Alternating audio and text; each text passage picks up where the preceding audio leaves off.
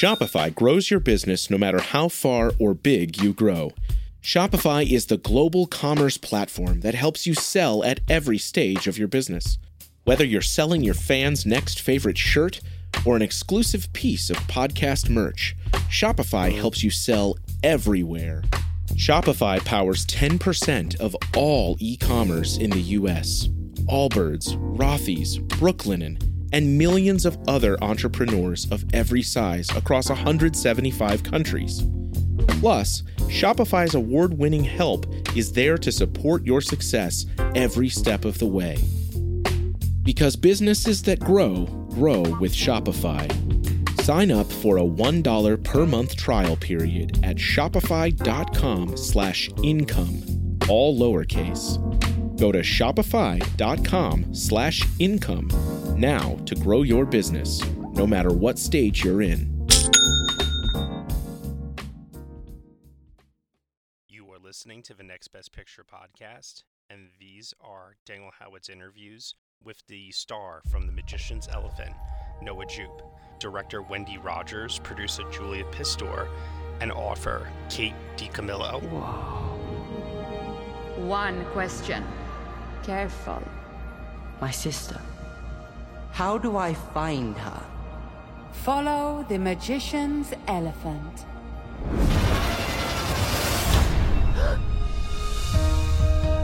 My sister lives, and I need to follow an elephant. There are no elephants. I have one final trick.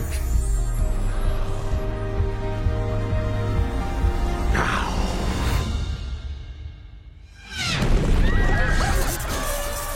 You're here. And now, the elephant! This elephant will lead me to my sister. I must ask you to give her to me. What if Peter does a series of impossible things? He gets the elephant. It is my destiny. Noah, how you doing today?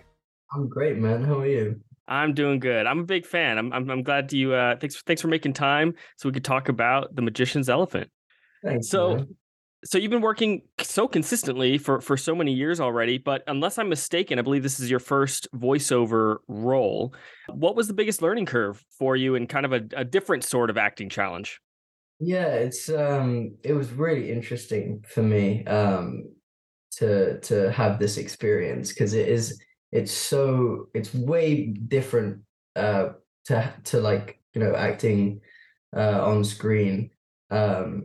To doing the voiceover is a really different experience. It's kind of, you know, you really have to focus a lot more on your voice. You have to give it a lot more energy, a lot more kind of rhythm and emotion. Like it's and so I kind of underestimated it, if I'm completely honest. I was like, oh yes, animation, easy, and ended up being quite a challenge. So but I'm very glad I did it because it just taught me a lot about my voice, about kind of my acting, you know, so it was great. Yeah, tell me more. Was it difficult to find the voice of Peter? I think it's funny. It feels a bit rare to hear you using your British accent. You do so many American roles. Was it tough to find the voice for Peter? Yeah, I think there was actually a conversation at the start where they were like, we really don't mind if you do American or British, like, you know, because there's a bunch of different accents in this town. So I think we came to the conclusion that I should do British, which was weird for me, if I'm completely honest, because I'm so used to acting in an American accent. But yeah, I guess finding Peter's voice was tougher than it looked. But it was great, you know, and Wendy is just fantastic. I mean, she really, really helped me. And I think, you know, just finding the sort of tone and adding the kind of positivity of Peter and the hopefulness and the dream of him into the voice is like, when you say it out loud, it's like, how does that even work? But Wendy kind of made that possible and helped me discover that. So yeah. Awesome. Well, The Magician's Elephant is somewhat of a classic at this point, the book. Had you read the book before coming onto the project? No, I hadn't. I hadn't read the book. I definitely heard about it. I think, it was like in my classroom as a kid when I was at school. So I'd seen it around, but yeah, never read it. Well, I know a lot of this was done throughout COVID. Did you get to meet any of your co-stars or collaborators? Was this all virtual, 100%? It was 100% virtual. In fact, I've only heard I only heard, I think, Mandy's stuff before I saw the trailer.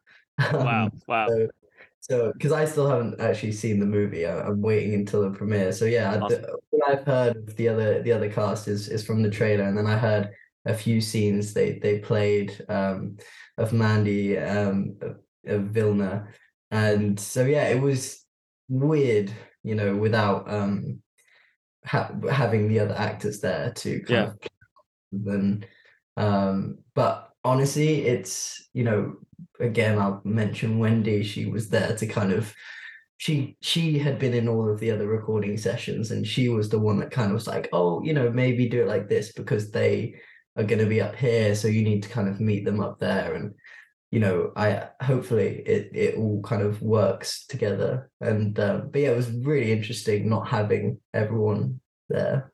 Yeah. This movie is really about finding hope and pursuing the impossible. I know the career of an actor requires so much hope and the pursuit of something that might feel impossible a lot of times. So just a real small, super easy question for you. Like, how do you find hope in your career when things might feel impossible? That's a really simple but really hard question. Um, I guess there's not, like, for me, there's not a way to find hope. It's more of like I don't like have a method of finding hope. It just kind of you just really have to it's like a mindset.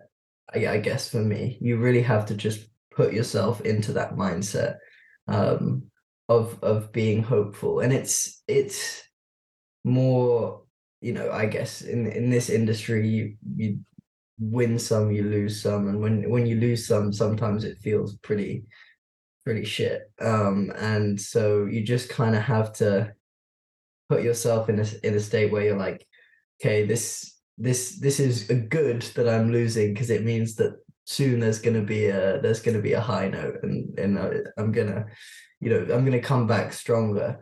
And you just have to sort of believe that, and I guess then hope sort of comes with that. That's super easy to say. Is it hard in Oh, practice? I mean, obviously you've had lots of success, but it's way harder in practice. that's Yeah. good. But yeah, it's possible. Well, like I said, you obviously have had tons of success in your career. You've worked with so many incredible directors already, Soderbergh, Mangold, and more. What's is there any piece of direction that you've received that stands out that like you kind of carry with you that has it maybe shaped how you think about acting? Really interesting.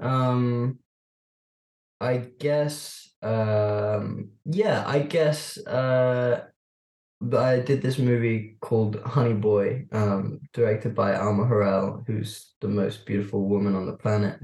And she told me once, like, to, you know, basically, if you're acting inside, if you're feeling something inside and you are genuinely feeling it, you don't have to do anything with your face. You could sit there completely still, and people will feel it through your eyes. Be able to see it. You just have to kind of embody that feeling and actually genuinely feel it, and then people will be able to see it.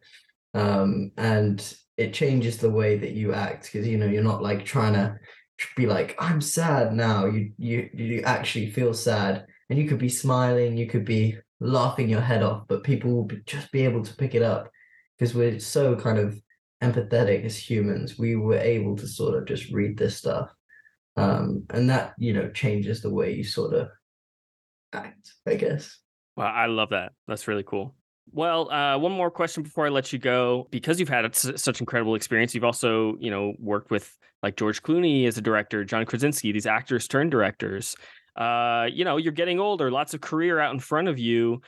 Do you think acting is your true love, or, could you see yourself dipping your toe in the water of directing or something else entirely?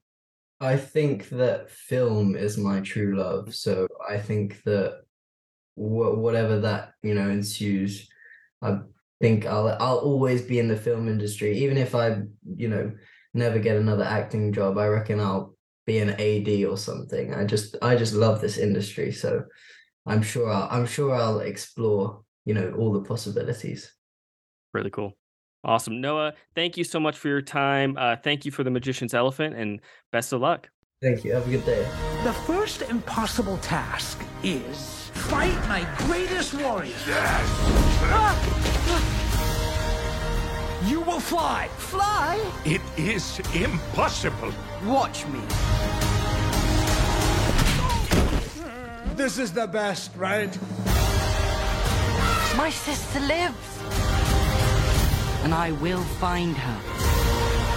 Extraordinary things are possible. If you believe. Let's go! Everyone! Well, Wendy, Julie, and Kate, thank you so much for taking time to talk with me about your animated film, The Magician's Elephant. I am so excited to hear more about the production of this film, and I'll start with a question for all of you. This is each of your first films at Netflix, if I'm not mistaken, and it seems like a really unique time to be at Netflix Animation specifically. It seems like Netflix is giving really free rein for filmmakers to make different sorts of animated films all along the way. And so I'd love to hear from each of you, what was it like putting together this project, Netflix? Kate, why don't we start with you? How did The Magician's Elephant land at Netflix? Well, that's a question that Julia is going to answer for you. But, I can only, I'd like to just tackle this about it, which is that to me, it's so wondrous because everybody, you can say to somebody it's going to be on Netflix and everybody has Netflix. So just the thing for viewership, it is so exciting to me because everybody is going to be able to. I've heard from teachers who are so excited to watch the movie in the classroom and have book to movie discussion. So the accessibility is so fantastic. But Julia, how did it get at Netflix? That's you. I developed the book a long time ago when the book first came out as a live action movie at Fox, which is the sort of backstory, and it didn't go forward there, as often happens in movie development.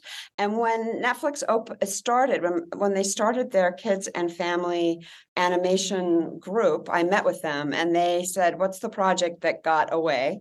And I said, "It's The Magician's Elephant for sure. There's a script, the book. I love it so much." And I'm not sure anybody else would have really made it at that time, because I think people, before Netflix and streamers came on the scene, I think people were making, their own kinds of animated movies. And I think Netflix, to your point, has really lived up to wanting to make creator-driven stories where their house style is no house style, so that they could be making our movie at the same time as that they're making Jacob and the Seabees, at the same time as they're making, Pinocchio. And it's just completely different, or Mitchell's versus the Machines, completely different films. And it's been incredibly exciting. There's so many brilliant people here from the animation business that offer support, but they're really allowing us to make a film that we think is the best incarnation of this story. I really love that Netflix sort of celebrates diverse voices and diverse storytelling as well, and the no house style. A good story is a good story. Yeah. Greetings from Evergreen Podcasts. We're rolling out a listener survey and we want to hear from you. The information in the survey will help us gather statistics and in turn make our shows more appealing to advertisers. I know most people don't like ads, but this is one of the only ways our shows make money and help keep their lights on. We promise it will only take a few minutes, but the impact on our podcasts will be tremendous. As a token of our appreciation, we'll randomly select one lucky participant each month to win an exclusive merchandise package from Evergreen Podcasts. Head to evergreenpodcast.com/listenersurvey to help a show and possibly get some free stuff for doing so. We can't thank you enough for the support. Now back to the show. Absolutely. And Wendy, you've had an extensive career as a visual effects artist and supervisor. What made you choose The Magician's Elephant as your directorial debut?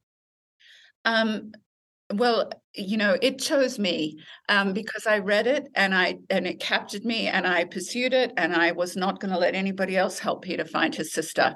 It had to be me. And then I met Julia, which was, just, again, such an amazing connection that we both had with the moments that we loved from the book, the moments that really grabbed us.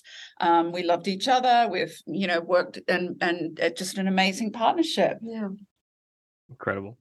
And it was a great opportunity. Well, and Wendy's also not saying, the book really captured her heart, but she is an amazing vision. I mean, there's nobody on the planet that knows how to actualize art in animation than Wendy Rogers. And so, for example, she's always loved clouds. When I first met her, she'd just come back from Ireland where she was photographing clouds in winter. So, I mean, there are many things in the project that it was like, okay, this is your movie. That's amazing. Well, Wendy and Julie, what was the biggest challenge in bringing the book to life? I know that's a little bit of a broad question, but adaptations are not always one-to-one. So what was the biggest challenge in bringing this book to life? There are a lot of them. I mean, one of them was COVID.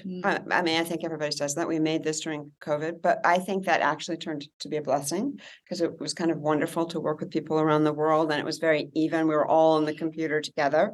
I think it's a complicated ensemble, and ensembles are hard in movies. And how do you give everybody their time and their story, and how do you braid it together so that it, as in the book, there's a real feeling of transformation and community building in the end, and that was hard. So lots of time in editorial, trying to balance that. Right? Yeah, I mean, animated films.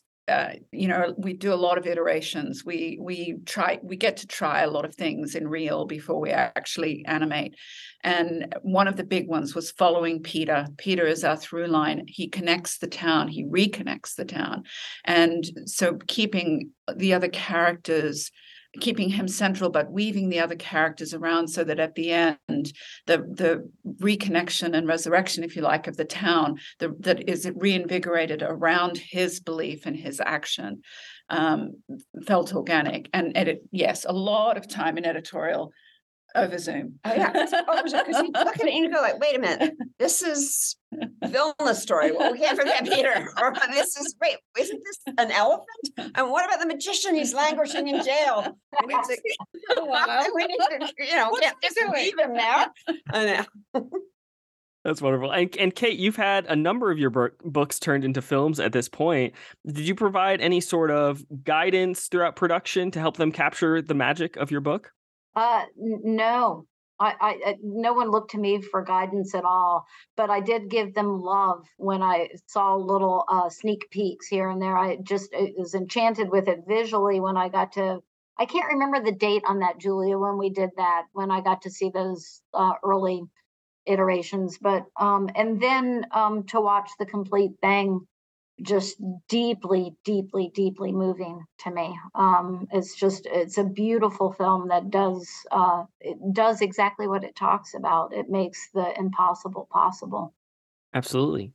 And that's what I wanted to, my time is running short here. One more question. I'd love to hear from each of you. Throughout the production, like Kate said, this is about making the impossible possible. That's the and finding hope in that and working together to make that happen. So throughout the movie, I know any movie is a miracle because it's so difficult to get anything made. And so I would love to hear some of your favorite memories about teamwork on this movie and moments where you felt like in the production of this movie, you were making the impossible possible. Wendy, could we start with you? Yeah, one moment that I remember very particularly was a record session that we did with Benedict Wong, and we did many with him because we had often new lines for the magician, but for the magician character. But in this one particular occasion, we were just catching him for a few hours on his way to another film that he was working on, and our production team set up for him to record from the hotel he was staying in, kind of in a pillow fort, right? And it just was astounding to me. It was a pillow fort. It was astounding to me that we could make that happen, given time zones, given location changes, given how do we record from a hotel with a pillow fort? And it all worked out beautifully. So, making the impossible possible. Well, and for me, riffing off of that, because again, we had an incredible cast all over the world, and not to just keep talking about COVID, but we all went home. Everybody had their own personal anxieties, but Mandy he was the first actor that we recorded after COVID, and we sent him an iPad and a microphone and headphones, and so in his cabin he had to not just act, but he had to be the engineer. So he's sort of like, all right, wait a minute, and then testing, and then you get into character, but everyone was so incredibly gracious and kind about it. None of the stress came through, and I'd say that. I'm going to cheat because I know our time is up. I'm going to say second one is I just love that our crew, in the art department, they would spend Fridays together, again on Zoom, but they'd have a drawing class together. We're going to draw this person's dog, and they put a picture of the dog in the Zoom screen, and then they'd all be drawing together in that communal sketch. Yeah. And I mean, just wonderful ways for people to come together. It's really great. Beautiful. Amazing. Well, thank you so much for your time today. Thanks for chatting with me about your film, and best of luck. Thank you so much. Thank you. Hey, everyone. Thank you so much for listening to Daniel Howitt's interviews with the star for The Magician's Elephant, Noah Jupe, director Wendy Rogers, producer Julia Pistor, and author Kate DiCamillo here on the Next Best Picture podcast. The Magician's Elephant is currently available to stream on Netflix, and we are proud to be part of the Evergreen Podcast Network, and you can subscribe to us anywhere where you subscribe to podcasts. Be sure to leave us a review on Apple Podcasts and let us know what you think of the show. We really appreciate your feedback and your support, which you can also lend on over at Patreon. For $1 minimum a month, you will get some exclusive podcast content from us. Thank you so much for listening as always, and we will see you all next time.